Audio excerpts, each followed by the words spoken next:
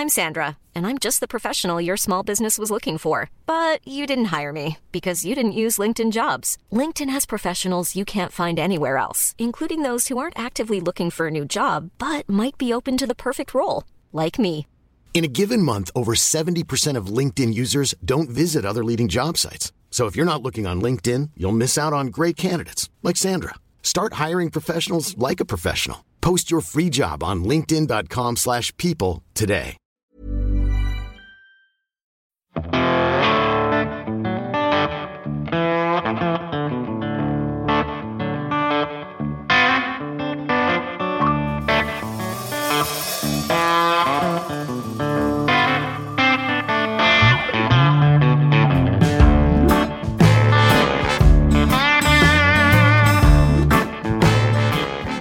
Hello, fellow music nerds. Welcome back to Music Makers and Soul Shakers. I'm your host, Steve Dawson, coming to you from the Hen House Studio in Nashville, Tennessee. I'm a guitarist, songwriter, and producer originally from Vancouver, Canada. I love all aspects of making records, so I thought I'd make a podcast and bring in a slew of folks who've also made records in one way or another and yak about it with them. Each month I'll be bringing you an in-depth conversation with a new guest. It may be a musician, a songwriter, a producer, or an engineer, but each of these people will have a fascinating story to tell about their lives and their involvement in the process of being a music maker and or a soul shaker. Thanks for joining me, and feel free to reach out to me through the podcast website at www.stevedawson.ca. And now, here's another episode of Music Makers and Soul Shakers.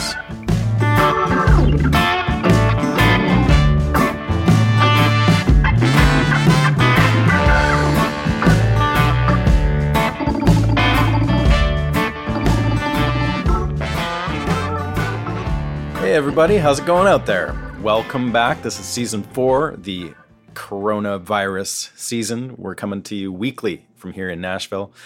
I've got a neighbor grinding up trees in the background, and I don't have a tree grinder removal plug-in going here, so that's what you're going to hear in the back. It sounds like I'm watching Fargo or something, but it is in fact some trees coming down. So I guess they're doing that over there. Thanks for tuning in. This week, I had the honor of welcoming Chris Wood to the show from the Wood Brothers. Many of you will know him from the Wood Brothers, but also from Medeski, Martin, and Wood, which is a band that I got to know. Well, I didn't get to know them, but I got to see them and hear them a bunch in the 90s and 2000s. And they got to be really huge. They were playing like crazy improvised. I don't even know what to call it. I don't think he knows what to call it.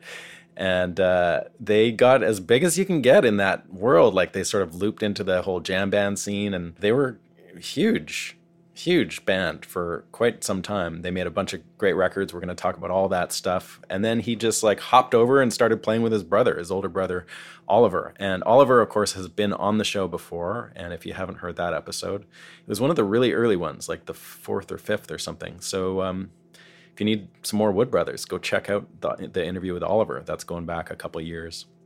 So funnily enough, when this whole thing started, this whole coronavirus thing, I was on tour with the Wood Brothers. I was playing with Birds of Chicago, the band that I play in, and we were opening for the Wood Brothers. We started in Arizona and went to California and then up the West Coast. And the whole time it was happening, when it first started, even the tour, the virus was like kind of a thing that we were aware of, but nobody was really taking it that seriously. And that was March, I don't know, I think the 3rd or 4th is when we left. And then just like daily, things got crazier and crazier. The first couple shows, like there was like after parties and stuff, and there was a bunch of people around and everyone was hanging out, and those quickly got kiboshed. And then there was like meet and greets with people after the show, and those got kiboshed. And then the shows started feeling a little weird, and people, talking about canceling, and they didn't. We had 1 or 2 cancel, and then by the end, like we got 3/4 of the way through the tour, and then they just canceled the last 3 or 4 shows. And so that's what happened. So we all went back home. The Wood Brothers both live here in Nashville, and that was that. The tour ended really abruptly and quickly, and everyone's been home ever since. All right, so it's been kind of an interesting week. I've been working on some new projects. I've basically been rethinking some ways of making records. And I've come up with a project idea that we're calling the Henhouse Express. That is a way that we have of recording.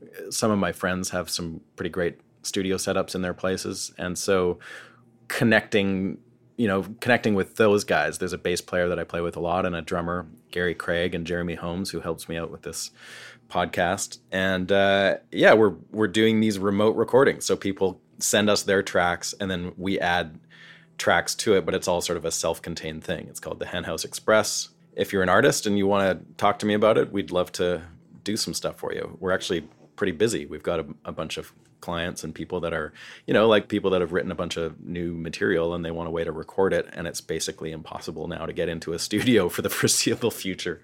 So we're trying to accommodate that and come up with a very affordable way of getting a really kick-ass recording. So that's what we're working on now. It's kind of a new thing. It's taking up a bunch of time. So that's cool. Doing some lessons. Listening to some podcasts when I can. For me, like listening to podcasts was the thing I did while I was traveling a lot, while I was sitting in airports or driving. And I did that a lot. And I'm not doing that anymore. So I'm kind of down in my podcast listening, weirdly, right now. But it seems like podcasts in general are doing well, which is cool. And this show's going to keep coming at you. My favorite podcast that I highly recommend is called The Truth About Vintage Amps. And it's so nerdy and geeky. And, unless you're a super nerdy guitar player and interested in vintage tube amplification, you're going to find nothing of interest in this podcast. But for me, it just like ticks every box. And the guy, Skip Simmons, is the guy that's being interviewed by Jason Verlinde from the Fretboard Journal. And they just talk about amps for like 2 hours and some cooking, but the amp stuff is the interesting stuff. But he's also like a pretty wild personality. He's kind of this hermit that just like fixes amps and he's a bit crusty and it's awesome. So if you want a podcast recommendation, check that one out if you're into that kind of thing. Truth About Vintage Amps, highly recommended, hilarious listening. And then actually one other thing, there's a guy in Nashville here, a session guitar player named Tom Bukovac, and he's been around for quite some time. He's pretty much like one of the top session players in Nashville, and he's a funny dude. I've done a couple of sessions with him actually, and he is just like revered as one of the great session guys here. But he's totally invisible. Like he has no web presence. He's not on Facebook that I know of. I don't think he has a website, and he just works in the studios here, and he's great. He weirdly popped up during this virus with a YouTube channel. And daily is coming on and like playing guitar and talking. More talking than playing, unfortunately, but his talking stuff is actually pretty funny too. So he's pretty great. Okay, so if you want to check out Tom Bukovac, do it. It's not a podcast. You got to go to YouTube and you can subscribe to him or you can just look him up. He goes under the name 501 Chorus Echo. That's 501 Chorus Echo. And he comes out with these daily things. They're like 15 minutes long. And they're pretty funny. And the guitar playing's great when he does it. Sometimes he doesn't do it at all. Sometimes it's just him playing. You never really know what you're going to get, but it's usually pretty entertaining. So there you go. There's a couple things to check out. So as you well know, we are a listener-supported show here at Music Makers and Soul Shakers. We could really use your help to keep things going, especially with the amount of work going into a weekly episode. It's a lot. And so I'm also developing a new website that's going to come out and just be a bit more user-friendly. So that's happening as well. I could really use your help if you feel like contributing. If you're in a position to contribute, that'd be great. I know a lot of us are not, in which case, sit back and enjoy. But if you're working and you listen to the show and you dig it, we could use your help. So there's a couple ways to do that. It's really easy. You can go to the website, which is stevedawson.ca. or thehenhousestudio.com. They go to the same place. And go to the podcast page. It's right at the top. And that takes you to the podcast. And right near the top of that page is a way to make a one-time donation. And also there's another way to go to Patreon where you can make a monthly contribution. So those are both great ways to help out the show. And I would greatly appreciate that. So as you know now in season 4, I'm not doing long intros of the artists that I interview. I'm going to leave that all up to you to check out online. Okay, without further ado, let's get on to this week's episode with Chris Wood. Hey, Chris. Hey, Steve. Yeah, man, this is like, I just can't even wrap my head around it yet. And, being out on tour with you guys was, I just remember when we first got there and greeting you, and we were all like totally freaked out about the tornado. And then like gradually through the tour, it just got weirder and weirder. And then finally the last few gigs fell apart. And even like when we got home, I remember seeing you in the airport in Nashville and thinking like, oh, well, this will be like, 10 days or a couple weeks of quiet time. Even then, like we didn't really know what was going on. Yeah. And that seems like a year ago. I know. Another lifetime. How are you guys managing? It's such a weird combination of, I really needed to slow down. Yeah. I think more than I knew. Uh-huh. So there's moments where I'm just so grateful to be able to just, not rush. I haven't played a note of music in a month since the tour. Like I've been at this for so long, and on such a treadmill. And I think the whole world has just been on this crazy treadmill that's faster than anybody that should be going through life. But we're all committed to it and didn't know how to step off the treadmill. That's so true. And so there's that part that's this weird gift in a certain way, just to show everyone what it's like to get off of that. Of course, it drastically depends on what situation you're in, and what income level you are and how much savings you have. And on the other hand, it's really, there's never a good time for this, but it's shitty timing. I'm going through trying to finalize a divorce. Yeah. Put a house on the market. Oh my God. Like all my money is tied up in this house that my wife and my daughter are living in, real near you, Right. Yeah. So that's super stressful. And the idea, it's just changed. It complicated the whole thing. And it complicated, my daughter was just about to head off to, leave the house and pursue a ballet career. And now everything's up in the air. Oh my God. So it's just super stressful and complicated. Are you guys, like, as a band, are you looking at rescheduling stuff yet? Or are you just like wiping things off the calendar and just like not even thinking about that?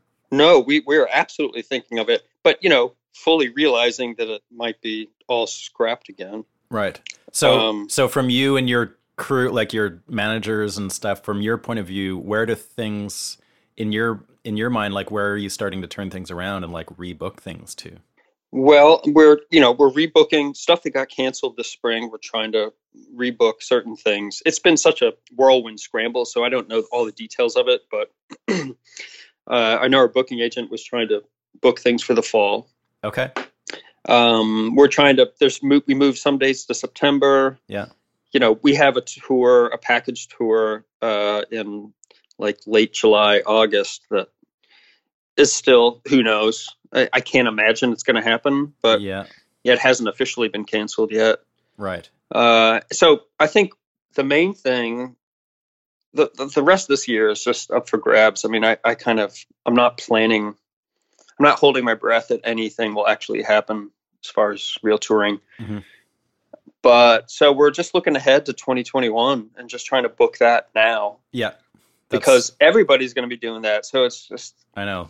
I'm just trying to get holds. I'm doing the same thing. I'm dealing with I was going to be doing a tour in late May and it's gone. And now I'm trying to rebook it for basically a year down the road. And some people are not willing to even do that. Like a lot of it's in Canada and they're just like, we don't know what's happening up here because they have this whole thing of like, when the borders reopen, I think there's still going to be this 2-week hold, right? So if I go up to do a gig in Vancouver, I'm going to have to sit there for 2 weeks before I do the gig. Gosh, obviously, it's not going to work for touring musicians. So who knows what's going to happen? But yeah. Yeah. So I don't know. Meanwhile, Laura and I are getting a lot of amazing quality time. Yeah, right. That's good. And we're both really into gardening, like vegetable gardening. Okay. So, I'm renting this house in East Nashville. Yeah. And it's going to have a hell of a garden. Well, yeah, it already had like a little tiny one, and we asked the landlords, like, you mind if we expand it, because the yard's really a good size, and Yeah. and they're like, yeah, make yourself at home, do whatever you want, and man, cool. we expanded it. It's huge. Really? So I hope they're cool with it. They're probably gonna freak out, like, wait a minute. Is it like vegetables and food that you're growing, or what do you? Oh yeah, absolutely. Okay. Yeah, I mean, Laura's an incredible gardener. I was really into it when I lived in upstate New York and had a huge garden. She wrote a cookbook, like she's just a really great at gardening and processing food and storing food and cooking food. And so that's been a real bright spot, is just focusing on that when we have the time. Yeah. Yeah. But it's been hard because, she's just recently moved here. And so we had to get her, trying to wrap her Canadian head around all this crazy shit that's going on. Well, there's that part. She's like, what the fuck am I doing in this insane country? Absolutely. Like, let's move back to Canada. This sucks, but just trying to get her settled here and get her health insurance. Oh my God, countless hours on the phone and websites, just trying to navigate that shit. It's so crazy, eh? Plus divorce stuff. So there's been a lot of sort of stressful things like that. Oh, yeah, such a weird.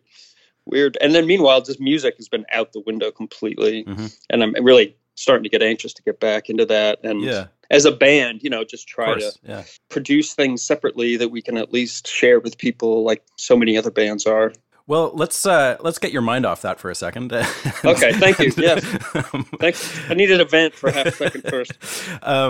So let's talk about that maybe to start with, because in talking to you guys, and in particular, I had a conversation with Oliver while we were out on tour with you guys, and he was telling me a bit about your writing and jamming and creative process on the new record, which I love that record, and it was great to see it kind of unfold through the dates that we did with you guys, and I was amazed to hear Oliver say that a lot of that came out of just jamming and like improvising, and a lot of the actual tracks on the record were straight out of those original jams. So could you maybe talk about your new studio setup and a little bit about how you guys did that on the new record?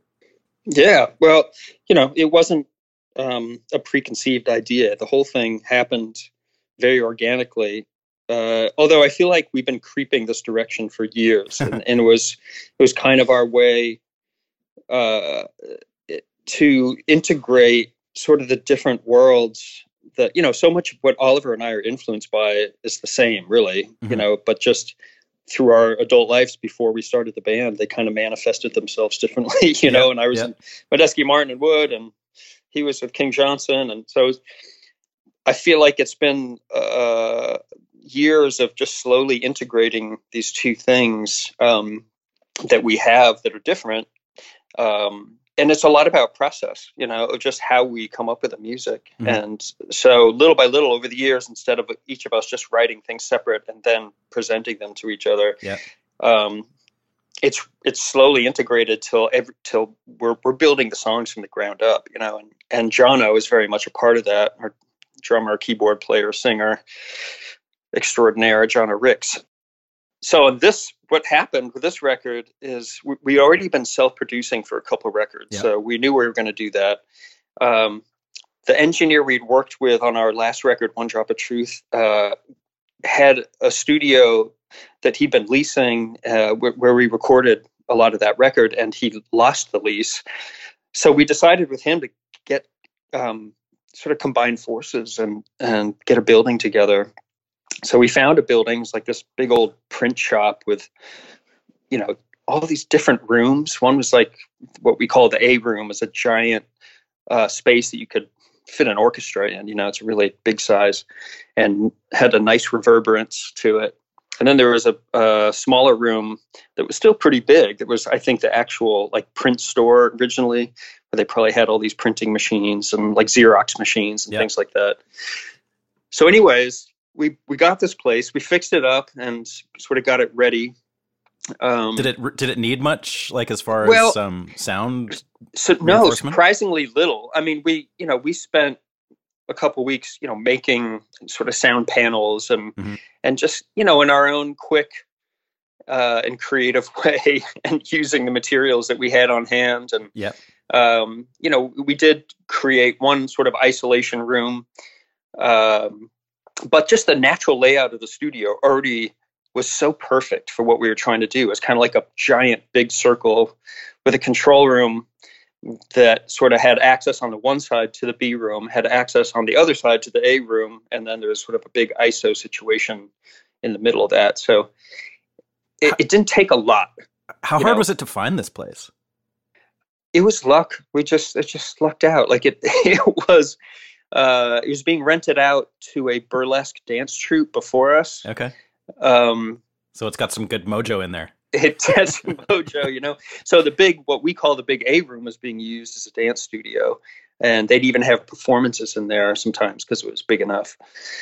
So we knew someone who had attended a class there and, had informed us that they were giving up their lease. And so it was just a word of mouth luck thing that we stumbled upon this place. So yeah, we jumped on it and, did our work to make it sound good enough. Mm-hmm.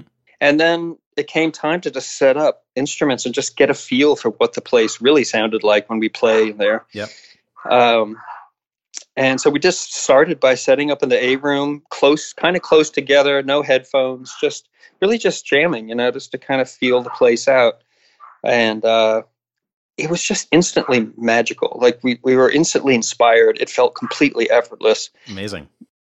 Brooke Sutton, our engineer, just threw up quick and dirty some microphones around, no isolation. So there's a lot of bleed, but we were playing quiet, so it worked. And as soon as we hit playback, we just all felt like, oh, this is way better than we ever hoped for. It just sounded good immediately, and something about the space was inspiring us to play well together and come up with interesting ideas. And there's all this interesting counterpoint. And so pretty quickly after that, we realized, you know what, this is how we're going to make this record. We're just going to do some sessions where we just improvise for hours, and we'll do them in different scenarios. Like some will be set up all in this room together. Sometimes we'll have Jono separate playing drums in the other room, and Oliver and I will be close together, or, all kinds of variations of separation and non-separation and different instruments. And we came up with just hours and hours of interesting source material by improvising like that we would have never come up with. It's musically, material we would have never come up with if we'd written the songs first. And so, so at this point you didn't have a record ready to go. You didn't have the material. You just went in and this was like an experiment. We had zero. Awesome. No, this was the starting point. And it's kind of what I've always wanted to do, inspired by other people who've made records in a similar way, Sure. Talking Heads comes to mind. Their record Remain in Light. They just played jams and recorded them and layered things. And then David Byrne drove around the country with that music, rented a car. This is a story I've heard, and just listened to it, and then listened to the radio, talk radio, preachers, news, whatever, and just came up with the lyrics and the melodies over these jams after they already existed, right? I didn't know that about Talking Heads. That's awesome. Well, that record is known for that. Yeah, Okay. That's the record that has Same as It Ever Was. Right. Yeah. This is not my beautiful life. Yeah. Yeah. That basically was inspired by like a preacher. Sounds It's like like it. he was imitating a preacher, and it came from just driving around and listening to that stuff. So, Paul Simon, Graceland, he Yeah. went to Africa and created all this cool source material and then wrote music over it. So it's not like a new revelatory thing, but I don't want to jump ship here and talk about something totally different, but did you never do that with Medeski, Martin Wood? Like, was that never a thing that you went in and just like jammed until you had a record? Oh, that's pretty much how we did everything. Okay. So that was my point in the beginning is like to integrate that approach into the Wood Brothers. Okay. It finally happened. Cool. Yeah.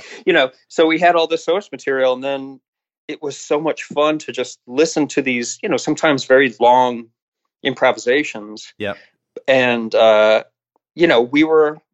I hate the word jamming. Yeah, because it's annoying. It implies sort of a static, yeah, kind of music. And so, this sounds a little snooty, but I like it's more accurate to say spontaneous composition, because I like it. Let's go with that. You're creating sections, you're not just doing one thing forever. You make changes, even if you're just playing one chord rhythmically and through counterpoint and changing your parts. You create all these different moods and different sections, and you'll hear something that's appropriate for a verse or a chorus. So that's where I had a lot of fun editing these things down into song forms. Was there lyrical content at this point, or not really? It depended on the piece. Okay. Sometimes you'd get some ideas, and then it really depended. I think there was maybe some very rough ideas, but some of them I really just edited down into a form first, and then we really completed lyrics and melody. Some kind of both of those things happened at the same time. Some of the editing was influenced by the form of the lyrics, but we really, had the limitation of working with the music that was already there. How do you guys handle the lyric melody side of things? Is that something you do together as well, or does Oliver do a lot of the lyric writing, or how do you handle that? We both do it. Cool. We both do it. And some of it depends tune to tune. Maybe there's, certain songs where he's really has a bulk of an idea. Yeah. And then I, kind of maybe help finish or tweak things, and vice versa. I'll basically have one, and then he helps with certain things or make suggestions, and we kind of produce each other that way. And then some things we really just completely work together on, and just shoot back verses back and forth and just mess around until it gels into something we like. Oh, that's cool. How's the process of self-producing been for you guys? Like, obviously it's been something that you've been working towards, and it's really working for you now, but what are some of the main things that you find are advantageous to working that way for you guys, as opposed to working with, say, Buddy Miller or something like that? Well, you have to learn how to produce yourself. It's not easy, and I think the secret ingredient is time. Right. Because when the traditional way people always think about making a record is you have to write all this material first, and they always encourage an artist, write more than you need for a record so that we can whittle it down to the 10 best songs. So maybe you write 20 songs, and then you're supposed to go in for one session and record all that music, whether the session's 1 week or 2 months, depending on your budget. Mm-hmm. Either way, that is such an overwhelming thing to do. And that's why people need producers, because the artist just gets so overwhelmed and lost, and they're too close to the material to really know what's working and what's not working. So you need a producer to have that kind of big picture, objective ear to guide you through the process. So what's cool about, the fact that we can produce together partly is luck. Like, just there's our personalities, our respect for each other, our different strengths and weaknesses just happens to work. Mm-hmm. But what we've learned over doing this for 3 records is how to work, like how the process looks like. And a lot of it is just, you work until you feel burnt out. And then you just if you're burnt out on a piece of music, you put it away. You just stop. Yeah. And you work on something else, or go on tour, or write a new song, or, but, do you guys have to carve out time for the process as far as your touring goes? Like, do you have to say, like, no, we're not going to play for 2 months or something because we're going to work on this record? Or do you just sort of like fit it in where you can? Unfortunately, we don't have the luxury of we're touring all the time, on and off.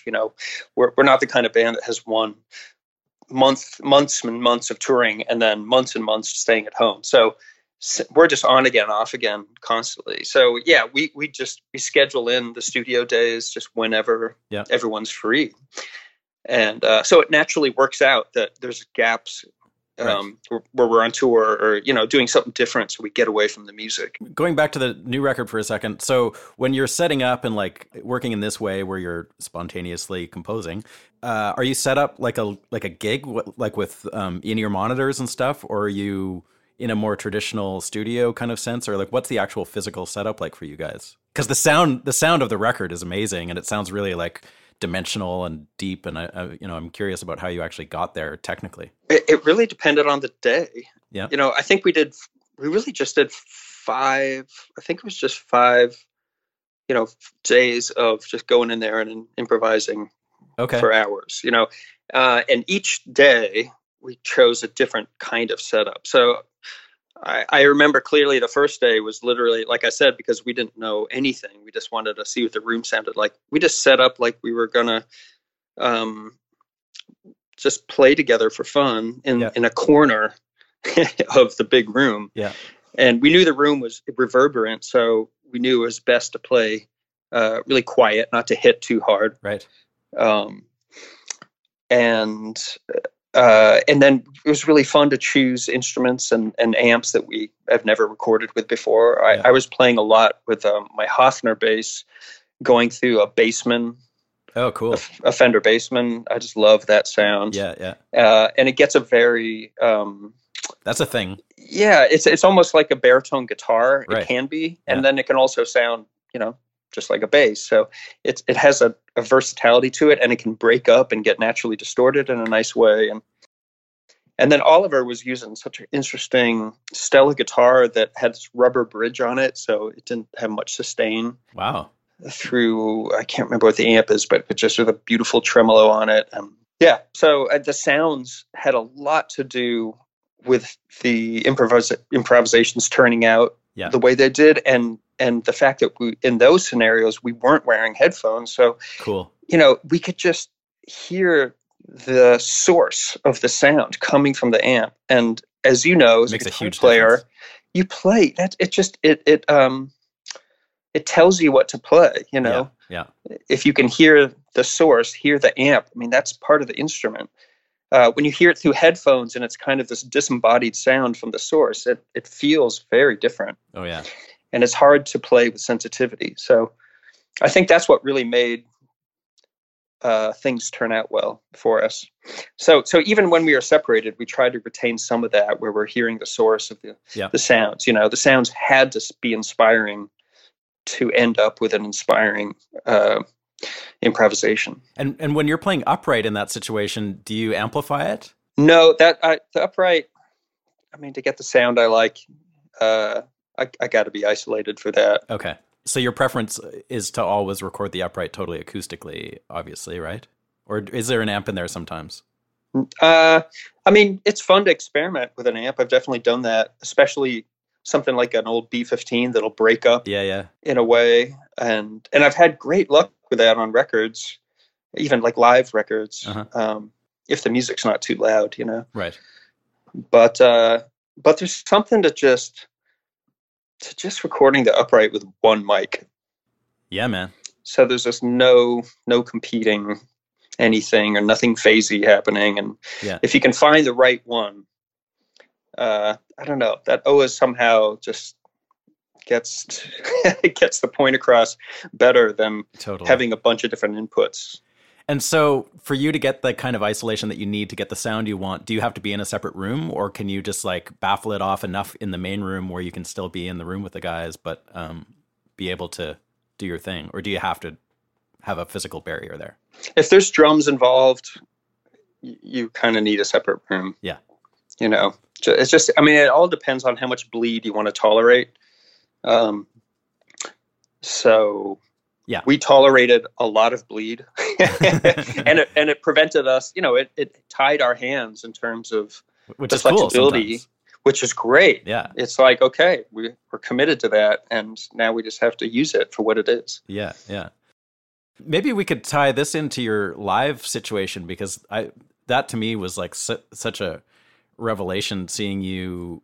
I mean, I've seen you guys before, but I've never really paid attention to what you were playing through. But seeing you guys night after night and just like having this massive bass sound. I mean, part of the thing, I guess, was you were really one of the only largely amplified instruments on stage because you guys are on in-ears. But could you just tell me a bit about how your live sound has evolved and what your preferences are with that? Yeah, I don't know. Like, I'm not much of a gear guy.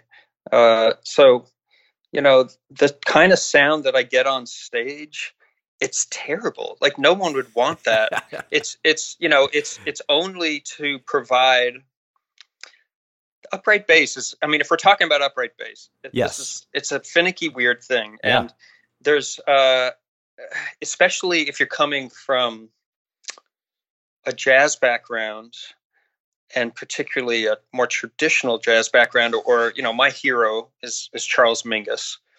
And then you got your Paul Chambers, and there's all kinds of great, and there's this quality to the sound that those guys get. A lot of it has to do with gut strings, high action, and you get this wonderful combination of, big fat low end, but you also get all this high end string noise. It cuts. It's not, it's thumpy, but it's also, it cuts through the music. And I love the way Mingus can do that. He can be so supportive as a bass player and so grooving, so funky, but he can also be so melodic, and he can be the focus of the music too. For me, that's the sound, and it drives me crazy when people take all the high end out of, they roll off all the high end. Like, no. That has to be there to make the instrument speak. Right.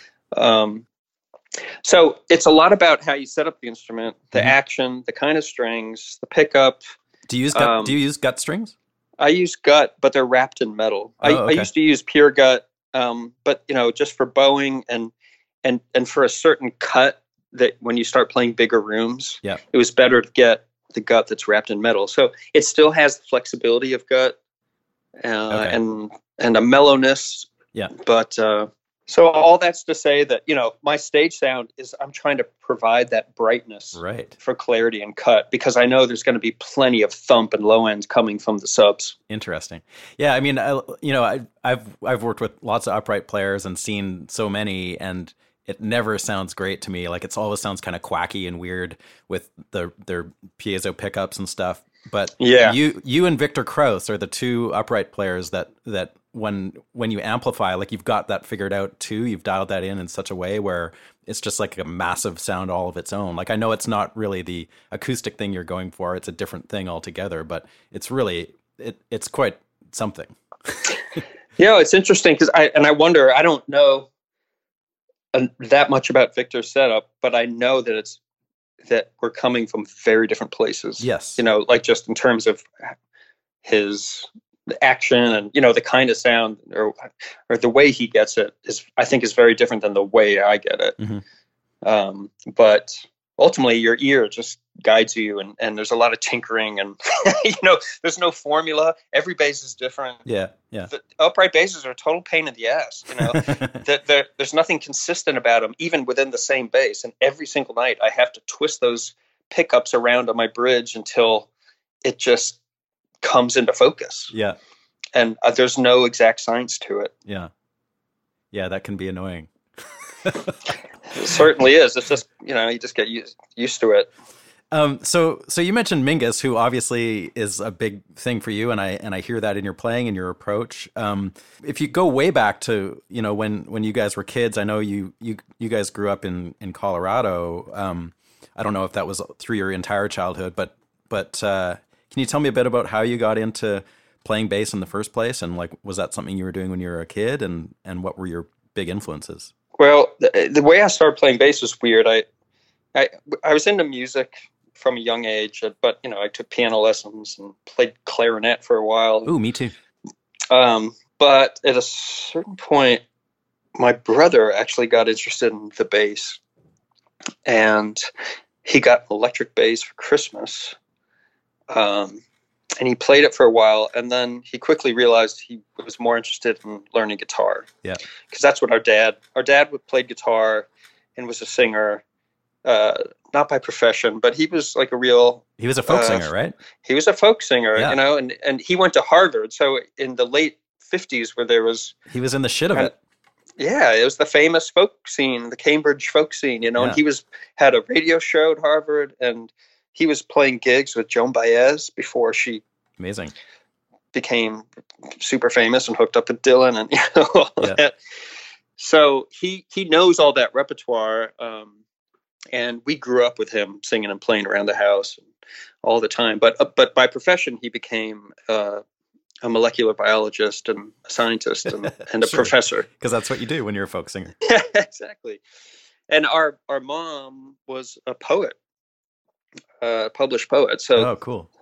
yeah, so it's kind of an interesting combination of things that I think influenced us a lot, but we didn't really realize it till we started the Wood Brothers and looked backwards, you know? Yep. Anyways, my brother got a bass for Christmas, and then he got into guitar, and the bass was sitting around, and he showed me how to play a blues bass line, and then I just kept going from there. All right.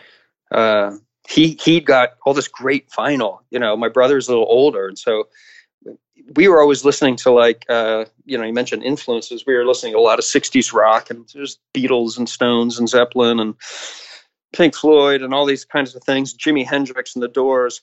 But then as we got into music and he started learning the guitar, you know, he got interested in the source of all that music. And so we ended up with Lightning Hopkins and Jimmy Reed and Muddy Waters and, you know, records like that. And I remember something about those records and the sound of them were a huge influence. Were you learning to cop bass lines off those records? Like, were you learning like Willie Dixon bass lines and stuff, or was it not really a direct thing like that? Yeah, I was. Yeah, and then it wasn't long before I got interested in jazz. Uh-huh. And I just lucked out. I had this incredible teacher early on who was this young hotshot bass player in the Denver area named Rob Kassinger. And he's now he plays bass in the Chicago Symphony, but he could do anything. He was playing jazz gigs and funk and rock and, you know, and then ended up being an incredible classical upright player. Was he the one that got you into playing upright? Yes. I started, you know, I was in, I guess, 9th grade. I started taking electric bass lessons with him. And then eventually he was like, man, you gotta try the upright bass. And I was reluctant because my girlfriend didn't think it was cool. And that's a big factor when you're that age. It was, yeah. And it's just such a big, awkward thing. Yeah. God, really? But I just lucked out with him being such a great teacher. And he's the one that really got me into jazz. You know, I remember he gave me a cassette tape to sort of introduce me to jazz. And on one side was Stan Getz, and the other side was Thelonious Monk. Oh, man. And at first, I liked the Stan Getz side. I'm like, I can relate to this. I get this. And then over time, I liked the Thelonious Monk side. And I was like, oh, that's where it's at. Did you hear Mingus around the same time too? I'm trying to remember when I first really got into Mingus. I think that, you know, I think my obsession with him it was later on. I ended up going, so, you know, that guy left town. And then when I went to high school, the director of the jazz band just so happened to be a professional jazz, upright, and electric player in the Denver area. So I had another great mentor after my first one. Wow. So, and then I ended up in the New England Conservatory in Boston, and I had some great private teachers there. And I remember studying with this great jazz pianist, Jerry Allen, and she, you know, encouraged me to transcribe all this Mingus. And I think I was already into him. You know, he's already an influence, but I dove deep into it with her. And then with Medeski, Martin, and Wood, our favorite record, if we had to choose one record that influenced that band more than anything else, it would be Money Jungle. Oh, yeah. Which is Duke Ellington, Max Roach, and Charles Mingus. And it's like Money Jungle became an adjective for us. There's this story that Mingus was pissed during the session because Duke... They all sound pissed. Yeah, but like Max and Duke are so cool, you know, but Mingus is hot-headed. And he couldn't do, like, Duke wouldn't let him do any of his compositions. This is the story. It's like, okay. I don't know if it's just little stuff of legend, but this is what I've heard. Yeah. And so Mingus, like, he even walked out of the session and Duke had to chase him down the street, and he got him back in there and they played and it's like Mingus, is trying to mess up the song on purpose. Like he's just playing such against the grain choices, but Duke and Max Roach are so solid like that it doesn't affect them at all. But it creates this incredible, beautiful magic tension. There sure is. Yeah. That influenced us as a band.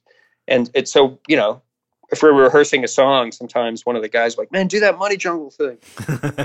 Where you get really pissed off at the piano player.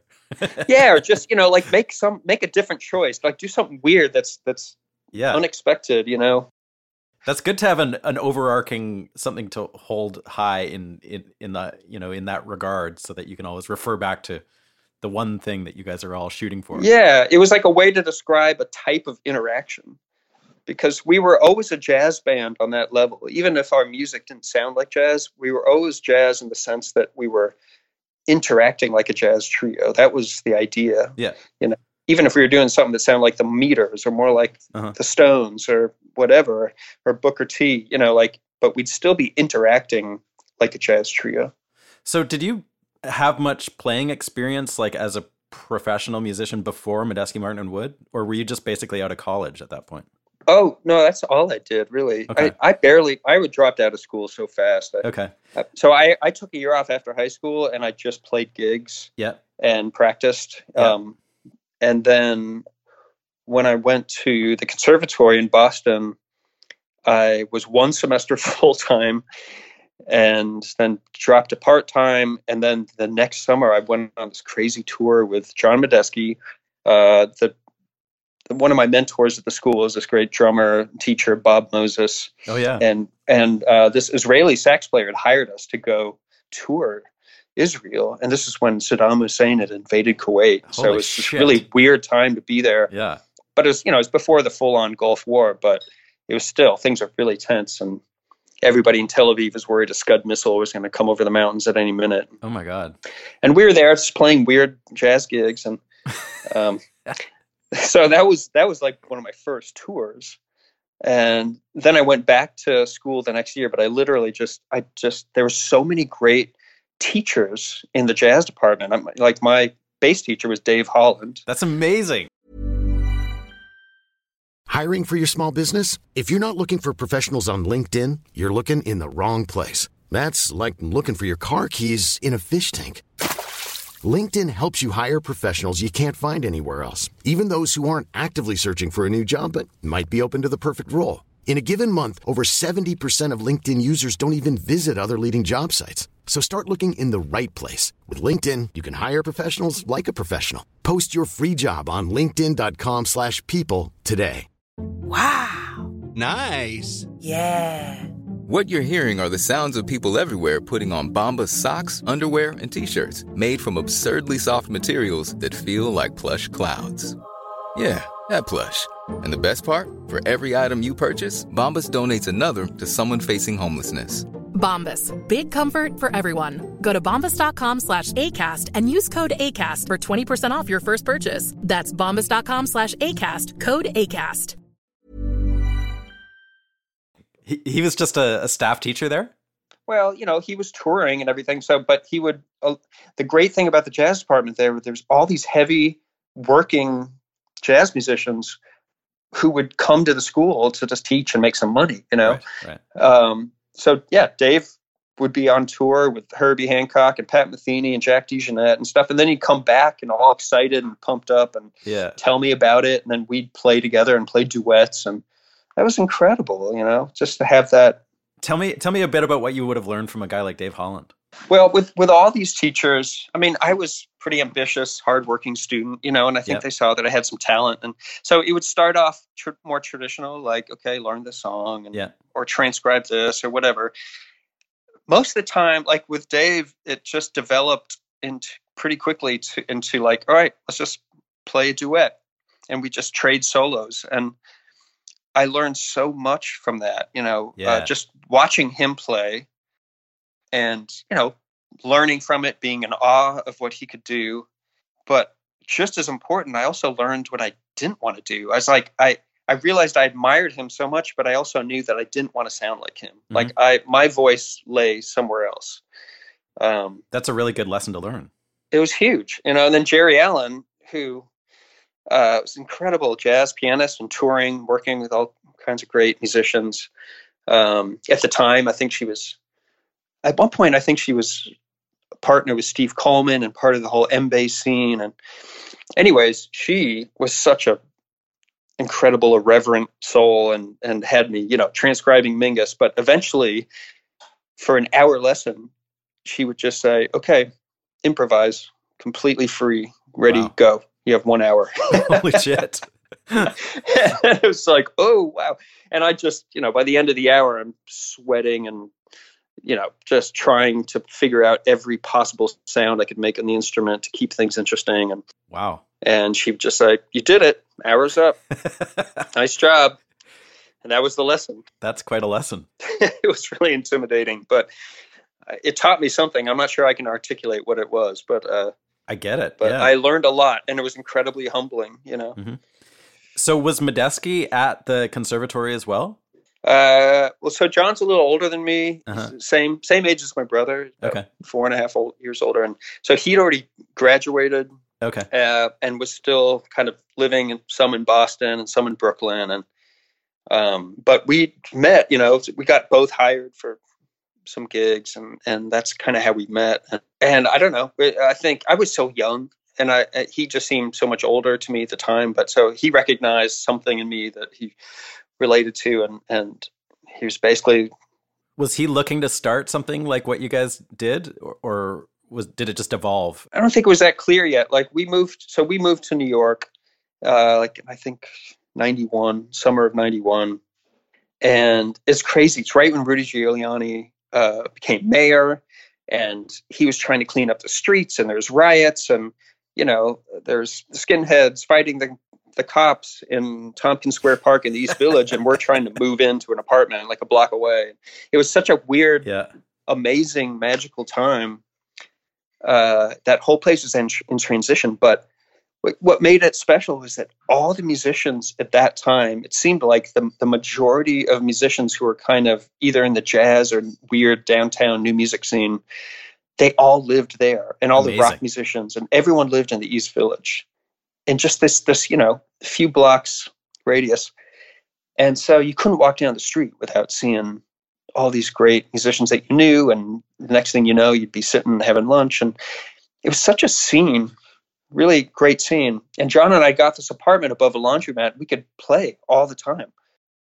It just was this golden period where all the musicians were close together. We could play all the time. We were constantly jamming with different people and playing in all these different bands, and everyone was so supportive, and there was clubs all around there. So yeah, that was a really fertile time. And that's where Medeski Martin and Wood started. How long was it until you guys did Notes from the Underground? Oh, not long. I feel like we recorded that sort of late in the year in 91 or winter of 92, something like that. And had you guys been gigging as a trio already? Yeah. Around New York City, we've been gigging, and then just a few little regional things, but it was mostly in New York, because we were also, Billy Martin was in the Lounge Lizards, and he'd be on tour a lot, and John had so everyone was kind of doing their own thing. I connected with Mark Rebo, and I was touring with Rebo. Yeah, Rebo was like a real champion for you guys, right? Like he really encouraged you to get far out and really like push your thing, right? He was a huge mentor for me personally, because I was in this band, and he was such a quirky, interesting character, but such a strong voice. Like he's one of those rare guys who he can be a great session player. He can play any style of music, but he always sounds like himself. Yeah. And always searching for ways to make sounds on his guitar that, were new and interesting. But yeah, a huge influence, because when he was trying to make his own weird music, he described the goal to me as it's like you're trying to make your own ethnic music. It's like he was trying to make a record sound as if you went to Tower Records and you're looking through the world music section to some field recording in some unknown country that you didn't know anything about. Right. And you discovered this weird music. It's like from another time and another country and another culture. Like in a way, that's what he was trying to do. Yeah. And was he mostly like doing stuff with Zorn in those days, or was he doing like solo stuff and just like playing with everyone? What was his? But everything. I mean, he was at that time he was trying to cultivate his own solo work and tour with his own band. But he'd done, of course, a lot of work with Tom Waits and Elvis Costello. Oh yeah, right. He would have done that already, right? Yeah. I mean, he's such a great rock guitar player, but he's also a great jazz player, and then doing all the crazy stuff with John Zorn. And he was definitely like encouraging for you guys as a group, though, right? Oh yeah, I mean, everyone thought we were crazy. Really? Why?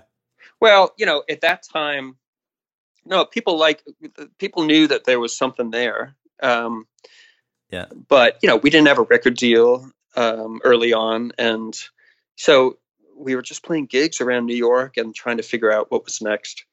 Everybody in the jazz scene and in that whole downtown scene, they all made their money really by touring Europe. Oh, okay. That's where the money was. If you get into the festival circuit there, but you need a record deal. You need something to get your music over there before a tour could be booked. Yeah. We didn't have that. And so we figured, well, if all these like rock bands drive around the country and they play these little rock clubs for the door, that's basically what we were doing in New York City, is just playing, the Knitting Factory and CBGB's Gallery rock clubs for the door. Yeah. Yeah. So why not just do that in every town? Was there anyone in New York doing anything comparable to what you guys were doing? No. I think what really maybe sparked that idea is the Knitting Factory. Yep. Michael Dorff, who sort of owned and ran the Knitting Factory at the time, he booked this crazy tour with like 4 or 5 different kind of, I don't even know what to call it, rock-ish bands that with a more somehow creative edge on one way or another. He put them all in a tour bus, and for 28 days they played 28 shows, 1 show every night. Wow. And it was just this disaster of a overcrowded bus, and just them playing for the door, all around the country. And it was really intense. I mean, everybody on that tour, I think, suffered some trauma. PTSD. Yeah, and both John Medeski and Billy Martin were both on that tour playing with our friend Oren Blodow. And I think it was a little light bulb moment, because they're like, you know what? We could do this if we just get in a van. With way less people. Yeah, with our own, in a better civilized way and be in control. Yeah. So for the very beginning, it was all about doing things our own way, being completely independent. Did you have an agent or anything, or were you just doing it all yourselves? We started doing everything ourselves. Yeah. Like Billy's dad had a cool little basement set up with a Xerox machine, and he was really into like Apple computers like early on, and even with music software. And so it was kind of a good little home base to create mailing lists and print posters. And we got into silk screening T-shirts, and we were just doing everything ourselves, booking the gigs. And how did it go right off the bat? We were just 3 guys in a van, and sometimes in the early days, sleeping on people's floors. Sure. But we were young, and we didn't know any better. And it was ours. It always felt like, okay, this is challenging at times, but this is completely ours. And the word of mouth started pretty quickly. Like, we started attracting people who like to tape shows, and tapes are being passed around.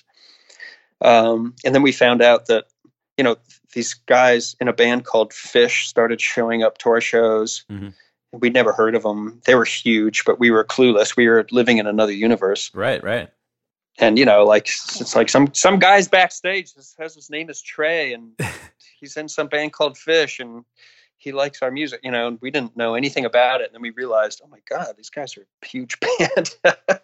That whole scene, like with those kind of bands that you guys sort of were associated with, like, was that even something that you were aware of at all? No, it was the weirdest thing for us. We were completely living in this musical universe that to us was, Sun Ra and James Brown and Sly Stone and Mingus and Monk and, just this combination of blues and R&B and jazz and free jazz and contemporary classical music, like all these kind of influences that even though the music could be funky, those were all these, there's this weird mix of influences for us. I never listened to the Grateful Dead. I was completely ignorant about that whole scene and about Phish or anything that people would call a jam band these days, which that term didn't exist back then. Right. So it was so bizarre for us when Phish started playing our CDs at their concerts, like on Really? intermission. Yeah. And all these Phish fans showed up at our shows. And it's like there was this bizarre, I don't know how to describe it. It was as if they're looking up on stage and seeing us in relation to, you know, the Grateful Dead and Phish and that kind of scene and music. And we're completely unaware of that. We're just thinking we're expressing things that are like Sun Ra and Sly Stone. Yeah. You know, so it wasn't easy. Like, we didn't know what to make of it. And it was this weird blessing and a curse. Like, I think it ultimately sort of broke up the band. It's really weird to say, but we had an identity crisis after that. Yeah, I can understand that.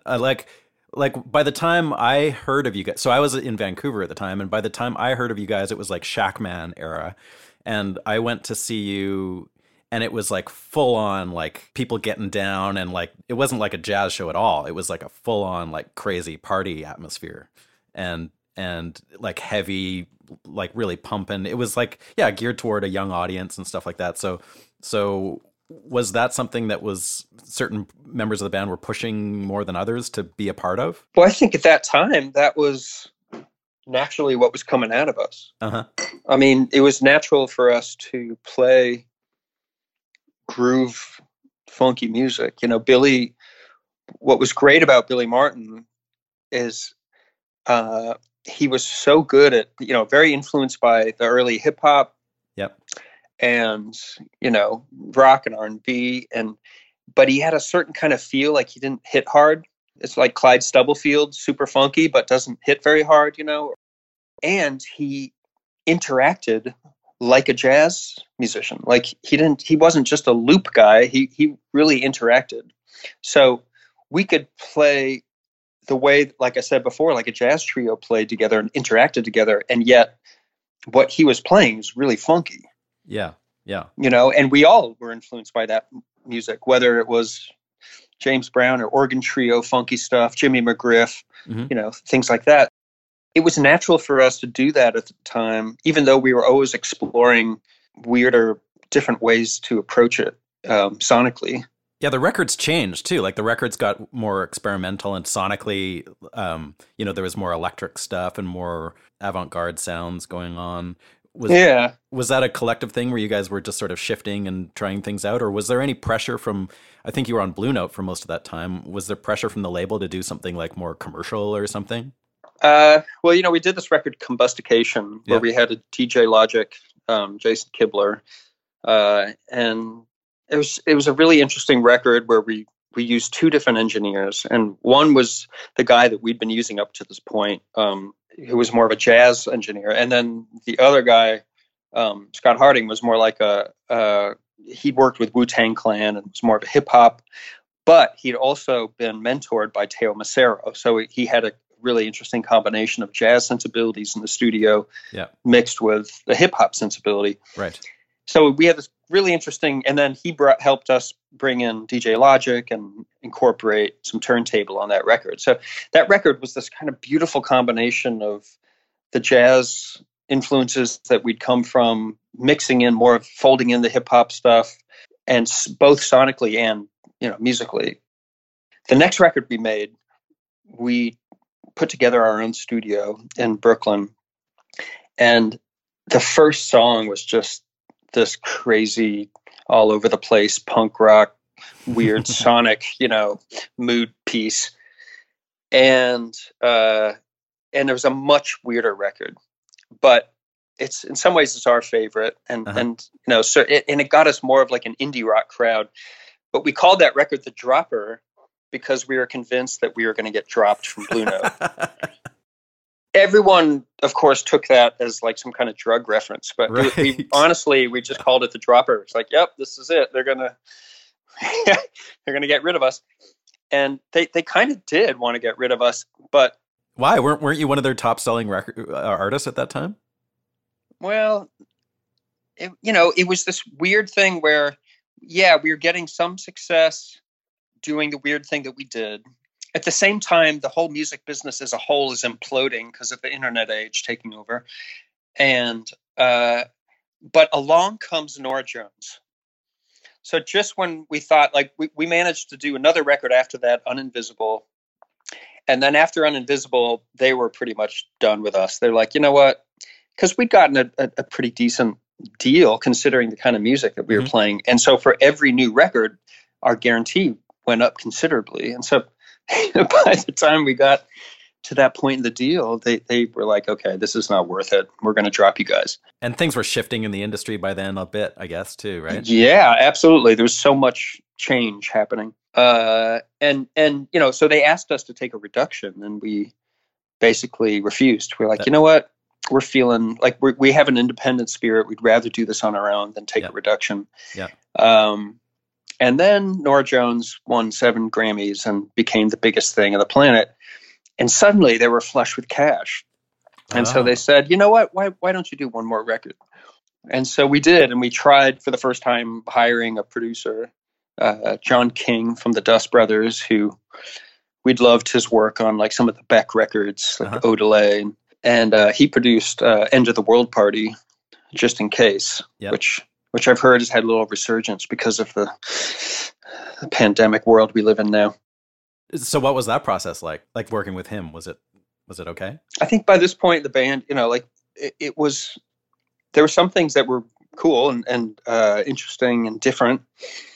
I was reluctant to give up control. I felt like we just had our own little universe. And if we're at the dials, things always turn out more interesting. Yep. But, on the other hand, it's like, well, we have the budget where we can afford someone, and we've never done this before, so let's try it. Mm-hmm. Meanwhile, like everyone's getting older, people are starting to get married and have kids, and when that happens, all of a sudden you're not just 3 young dudes in a room together for hours and hours and hours. There's like schedules and other things change. Yeah. So I think there was a certain reliance on the producer to kind of create some structure, where we kind of had lost that youthful, there's no time limit. We can be in the studio forever until something interesting happens. That wasn't going to happen anymore. It's like, all right, we have a certain block of time during the day and we'll play as long as we can. And then at the end of the day, we'll rely on John King to put it together, make something out of it. Yeah, so there was a little bit of that back and forth going on with him. Yeah. Billy, I think, had his first child was born at that time. And so there was a big part of that record where he was unavailable. Right. John and I went out to LA and actually just stayed in John King's house and finished some of the material. Overarchingly, like, it's a huge subject, obviously, but would you approach writing music for that band collectively generally, or was it always spontaneously composed music, or were you like coming up with little ideas that would turn into pieces, or what was the general philosophy of that band? Or maybe it shifted, I don't know. Yeah, no, we called them Seeds. Okay. And it's really no different than what the Wood Brothers just did on this last record. Essentially, it's like there'd be a lot of improvising and recording improvisations, and but there'd be these real magic moments that would happen during those improvisations, and those we'd call seeds, for a composition. It's like, there's something magical about this. Why is it magical? Is it, and what should happen next? Like, that could be an A section and it needs a B section or whatever. So yeah, a lot of it was done collectively and through trial and error and experimentation, improvisation, whatever worked. Yeah. But it was just all done by feel. It was not an intellectual process. It's like, it's weird how that is, because when something is good, everybody knows it. Yeah. Even if you can't explain why it's good, right? It feels like the thing. Good. It's sonically, rhythmically, melodically interesting. Were you guys generally like a collective in that way? Like everyone was sort of like making those decisions together as a band in when you guys were really ticking as a band? Oh yeah. Yeah. No, I mean, I think that's what made the Dropper record so interesting is we had our own studio. So it was just like, we were kids in a candy shop, and we just we were recording. And then at that time, you know, it was before we were using Pro Tools, and we were still cutting tape and doing things like that. So, but what had come out was the mini discs. Oh yeah. Even on the portable mini disc, you could try out little edits. Mm-hmm. So I remember even being on the subway in New York on the way to the studio, and I could make edits on my mini disc just to see if they would work, you know? Right. And then we'd cut tape, but it was nice to experiment with that beforehand. And I was always into that. I was always into the editing.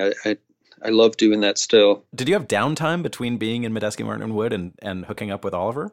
Oh God, no. It was just straight in. It was this long, intense crossfade where I knew.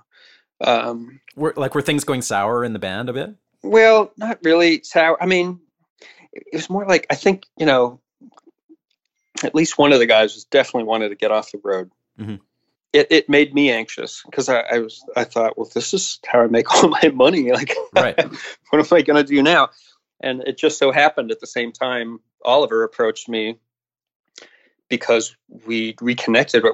We did this weird gig where his band King Johnson opened for Medeski Martin Wood. Yeah, so King Johnson opened for Medeski Martin Wood, and Oliver sat in, and it was this amazing aha moment of not only how good he is, but how there was a connection there. There's such a chemistry immediately. So right around this time where I think MMW as a whole was like, well, okay, eventually this thing is going to slow down and we're going to have to get off the road. Oliver came along and I was like, well, maybe this should be the next thing that I build up. And it was kind of like starting really from scratch, because Totally. I actually saw you guys in Vancouver, I don't know, like right around the first record coming out, and like there was not many people there. It was like a small little club that, you know, local bands were playing at. So you guys were kind of slogging it out there for a little while. Completely. It was such an ass kicker for me because I went, you know, building up MMW was intense. You guys were as big as you can get in that world. Well, yeah, it was, and it was, you know, it was a lot of work to get to that point. Years and years touring first in the van, and then we bought an RV and basically lived in this RV together, touring all over the country and building up. And then finally we got to the tour bus. Yeah. You know, and we had a good crew, and we didn't have to do all of the grunt work that we'd been used to doing for so long. Yeah. And then when I start with my brother, you know, I'm still doing that with MMW, but then my brother and I go on tour, and it's just literally the two of us in my minivan playing tiny little clubs and cafes or whatever. How hard was it to connect with the MMW audience? Oh, to connect with them? Yeah, like, I mean, were they not coming out right away? Like, when it seems to me like I saw you guys in, I don't know what year it was, but it was like near the end of Medeski Martin Wood, and it was like you were filling massive clubs, and then you went to the Wood Brothers, and suddenly you were playing for like 20 people in Vancouver. Oh, yeah, anyway. because we were doing, you know, we were doing something that was completely unrelated musically to MMW. You know, I think at first some MMW fans would check out the Wood Brothers out of curiosity, but it was pretty clear that we weren't going to jam. Right. We're playing songs. Yeah. I knew when people started telling me after Wood Brothers shows, in the beginning, there was a lot of MMW fans who were just checking it out, but eventually we were getting fans who'd never heard of MMW, and that's when I knew we were actually getting somewhere. Like the first few years, I guess, and the first couple of records, there's no drummer either, so it literally is just the two of you.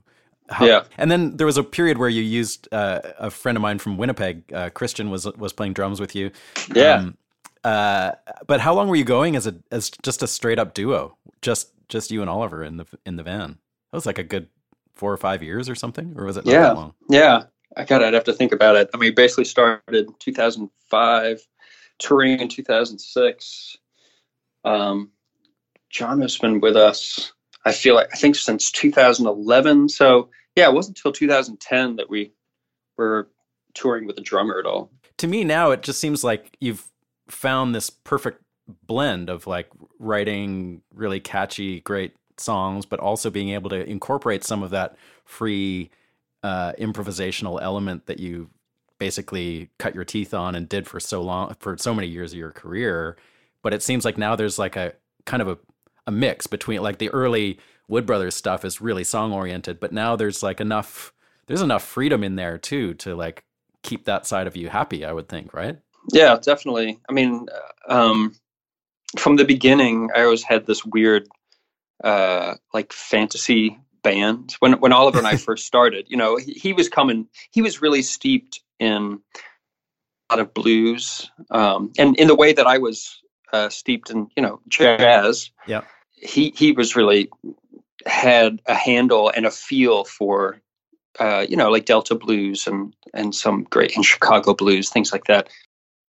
So I had to sort of, in the same way that people put together fantasy football teams, I thought, well, what if Charles Mingus and Robert Johnson started a band? Like, what kind of stuff would they come up with? And it's a cool thought. I'd like to see that band. Yeah, it was just like a weird thought experiment. You know, I mean, you could come up with a million combinations that sort of invoke the same thing, but just the idea of there's so many great songwriters, and there's a million great songs, and then there's amazing music, instrumental music of all kinds. It's just there's so many rhythmically and sonically interesting types of music out there. I just wanted it all to combine together. Mm-hmm. You know, why can't the great songs, do they have to be all on 3 chords? I mean, why can't 3 chords into Truth somehow mix with Fela Kuti? Yeah. You know, like, why not? So that was kind of always my goal with, I don't know, my passion with the Wood Brothers is, I mean, the song comes first, absolutely. Like the imagery and the lyrics, it's poetry and it's so important. But you know, the challenge is, can you make the music just as interesting without taking away from that? Yeah, it seems like that it's really evolving in that way too. It's a really interesting progression through all your records. The last thing that I really wanted to ask you about was like your session work. Was that never something that you considered? Like, you've always been a band guy, you've always been a touring guy. Did it never come up where you could just be in New York or be in Nashville and do sessions? Because you've done some great ones, but it's just like you're always on the road.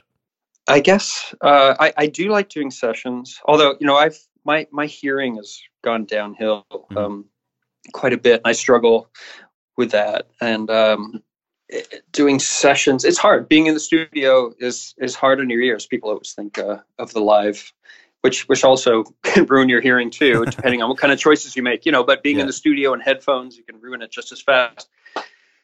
I don't know. I always loved it though. I loved taking someone else's song and trying to elevate it as best I could. So I do enjoy that a lot, but I think at the end of the day, I like to create from scratch, and just something about being in a band and being completely in control of the creative direction just outweighed anything else. And I was busy with it. So it just became a time issue too, that, you know, recording our own records and touring, there's no time left for a session guy career, you know, like it really came down to that a lot of the time, that I was too exhausted. You know, I'd put everything I got into my own work. So you've done some great ones though. Like, can you tell me a little bit about doing that record with Chris Whitley? It's Perfect Day that you're on, right? Yeah. Yeah. Like that's one of my favorite things I've ever been a part of. Really? He was something else, eh? Just the way it turned out and the way we did the record was How'd you do such a weird, well, so Craig Street was producing the record. And we got together to rehearse. It was going to be a record of all covers. We knew that. And Craig Street set up a rehearsal the day before we were supposed to go into the studio. And we literally just had like a day, maybe a day and a half booked at the studio, because we were going to do it all live to 2-track. Did you know Chris at this point? I did. Okay. I did a little bit. You know, I knew him through my friend Dougie Bound, who's a great drummer who played with him. Okay. Anyway, so Chris, you know, he was a quirky guy. He was really had some emotional challenges, and sort of an insecure person. And so rehearsing these tunes is really difficult. The idea was he was going to teach us these arrangements, and he just had this weird thing of like, if I'm trying to follow along and if I made a mistake, he would stop and apologize as if he'd made a mistake. And it was just so awkward that I got frustrated. I'm like, how the hell are we even going to get through this? And so finally I just told Chris to just play the song by yourself. And I recorded it on I think I had a little Discman or something. And then I just went home that night and I learned all the material. And this was with Billy Martin, and Billy he didn't care. He's just going to improvise and react to whatever. And he's so good at that. Yep. And I just wanted to know the songs. Since I had to follow Chris harmonically, of course, I wanted to really understand where he's coming from a little more with the arrangements. Well, he's also like in that way that Joni Mitchell plays, where like there's so many options for how you interpret what he's doing. Yes. Like it's not like he's just playing a G chord. It's like, that's a really good analogy. Yeah. To like Joni Mitchell and the way that somehow her approach worked with those jazz musicians. Like when she did the Mingus record with Jaco and Wayne Shorter and Peter Erskine. Yeah. No, Chris was definitely like that. Things are very open for interpretation. And so the session, it just was, I don't know, it's just magical. Like it's actually really not that different than this latest Wood Brothers record that we've been talking about, Kingdom in My Mind. Like we were all set up in the same room together. So I was playing upright, but the music's pretty quiet. So all I needed was some baffles. Otherwise, I'm right in the room with Billy and Chris just has a little plexiglass thing around. So, but we're all there. We're all feeling the music from the source. Yeah. And it's completely improvised, really, even though I kind of learned his general, maybe where he was going to go next arrangements from the recordings I'd made, enough to like not completely screw it up. But otherwise it was really just all done by feel, like an improvised jazz record. And would you do like just a couple takes of every song? Like I can't imagine doing 10 takes would make it any better. Yeah, we just try to get through each song. I don't remember exactly, but maybe 2 or 3 times the most. And it's just sonically, it's turned out great too. And there's space and surprises and his voice is just recorded so intimate and beautiful. Yeah. And nobody plays steel guitar like he does. Yeah, I got to do a bit of a bunch of shows with him back. I don't know what year that would have been, but I got to see him so many times. He was actually like when I was doing shows with him, he was probably the loudest solo artist I've ever been around in my life. Like it was so fucking loud. It was unbelievable. Well, I think that's what was special about this record. Is the record he did right before that was again Chris Street produced, and they just went up to this cabin that he was in and just recorded him solo. Yeah. And it's called Dirt Floor. Dirt Floor. I love that record. Great record. And I think that's coming off of that record. It gave Craig the idea to like, hey, let's do something, but I'm going to get Billy and Chris and we'll just keep it real quiet and intimate. And I tell you, like he did some versions of, they're all covers. And like there's a Jimi Hendrix cover of Driftin'. Yeah. I think it's better. It's like, for me, it's the definitive version of that song. Yeah, it really is. Or like the Doors' Crystal Ship. Oh yeah, or that's on he there does too. 2 different Dylan songs. But just beautiful classic versions of the songs. Yeah. One other one I wanted to ask you about, the Iggy Pop record. How the hell did that happen? Don was producing that record. Okay. And I think he was driving around in his car and he heard us on the radio, which is weird because we weren't much of a radio. Medeski, Martin Wood. Yeah. Because I'm trying to even remember what year that record was recorded. Yeah, I don't remember either. Mid-90s or maybe. Oh, was it that long ago? Okay, I thought it was It was in the 90s. Okay. Yeah, he heard us on the radio and he thought, oh, these guys sound interesting. Like, I wonder if they would be the rhythm section with Iggy, like what that would be like. And so the next thing we know, we're recording with Iggy Pop, some cool, weird, giant, cavernous studio that used to be like a Jewish vaudevillian theater in Avenue C, Alphabet City in Manhattan. And it was just the whole thing was just so quirky and weird. And, I don't know if Iggy Pop's fans, they probably hated it. because it was, Iggy was sort of doing part of his personality. He's such a smart, well-read, soft-spoken guy, totally counter to his stage image. Yeah. And I of course knew about him, but I can't say like I listened to a bunch of music or was into the Stooges. I was in there born at the wrong time or something. But yeah. So I kind of got to know him through the session, and the music was much mellower that we were doing, and his voice and the way he was singing was almost like spoken words sometimes. And then we got hired to do this crazy gig with Iggy Pop. It was in Paris for Europe's version of HBO. It's like Canal Plus. Yeah. They were doing an hour-long special, like a musical special, where Iggy Pop was singing jazz. And it was him and Chrissie Hynde from The Pretenders. Yeah. We were the rhythm section, Medeski, Martin, and Wood. Johnny Depp was friends with Iggy, so he came by and played some guitar. Sure. It was such a bizarre thing. And Iggy Pop's singing like crooner, sort of Frank Sinatra jazz. So it's just wow. And it's kind of great at it. Like he had so much personality that he was just interesting always to listen to. And when you're recording with him, like, would he have fully formed songs, or was there some improvisational elements, or was it pretty structured? He had songs, but I think they were looking to us to create some kind of different feel or vibe. Okay. Just because of the way we played. I mean, yeah, it's like when John Scofield, we first worked with him, it's like, okay, I have these songs, but I want you guys to do what you do to give it that sound. That's cool. So you're not just being hired like as a session guy. Oh, not at all. No, we were being hired to bring our sound with us. That's a killer record too, a go-go record. But that started a long relationship playing with him. Well, amazing, man. Thanks so much for doing this. I know I've taken up a bunch of your day here, but thanks, Steve. Yeah, no, it's nice to just temporarily forget about what's happening in the world and talk about old times. Yeah. Good to talk to you. All right, take care. All right, thanks for listening, everybody. I really appreciate you tuning in this week. That was my conversation with Chris Wood.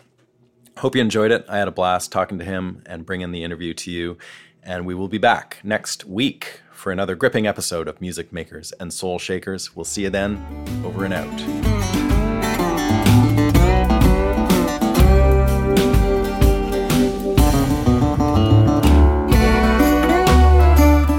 Thank you for listening, everybody. The Music Makers and Soul Shakers podcast was recorded in Nashville, Tennessee at the Hen House Studio. You can visit us online at www.stevedawson.ca. As always, I would like to thank Jeremy Holmes in Vancouver, BC for his help with research, and we'll see you next month for another gripping episode of Music Makers and Soul Shakers.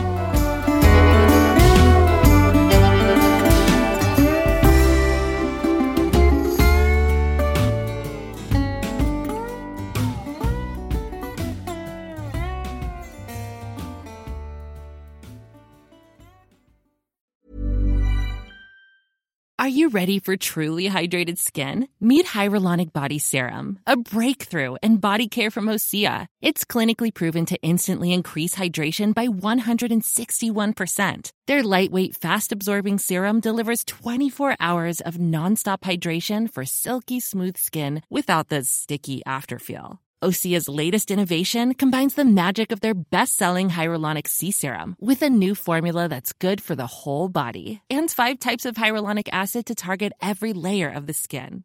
Osea is a women-founded, women-led brand that's been crafting seaweed-powered products for nearly 30 years. The best part? Everything Osea makes is clean, vegan, cruelty-free, and climate-neutral certified, so you never have to choose between your values and your best skin. Treat your skin to clean, vegan skincare from Osea. Get 10% off your first order site-wide with code SUMMER at OseaMalibu.com. That's OSEAMalibu.com, code SUMMER.